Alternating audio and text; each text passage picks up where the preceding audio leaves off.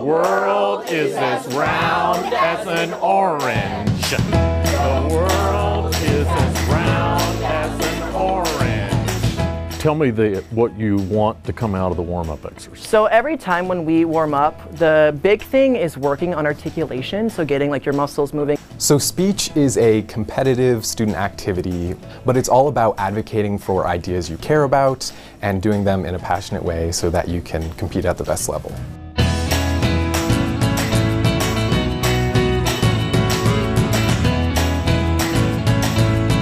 So much of what we do is getting up and speaking in front of other people. It's an experience that allows us to feel empowered to say what we're thinking, say what we're feeling in a really warm, welcoming, empowering environment.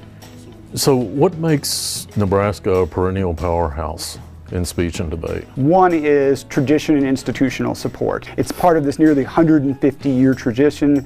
Then it's about having great students. And we're lucky that the high school system in Nebraska, as well as our neighboring states where we get students from, have great competition. So we get a draw from these great high school students who come in, who have dedication and passion. And then the last is the culture we create as coaches and students here, where we set our expectations high. And we believe that because we believe we're among the elite, that we will hold ourselves to that standard. You know, I do a lot of speaking and I have the opportunity to talk to people a lot. Could you critique me a little bit on this and give me some feedback? Sure. 150 years, by any measure of the imagination, is a long time. It spans 6 generations.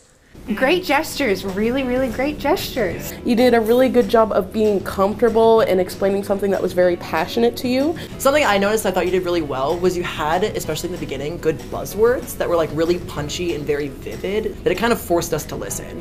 Okay, I'm feeling better about myself. 1, 2, 3, 4, 1, 2, 3, 4, 1, 2, 1, 2, 1, 2, 1, 2, 1, 1, 1, 1. Yay! I was on left every time you were on right.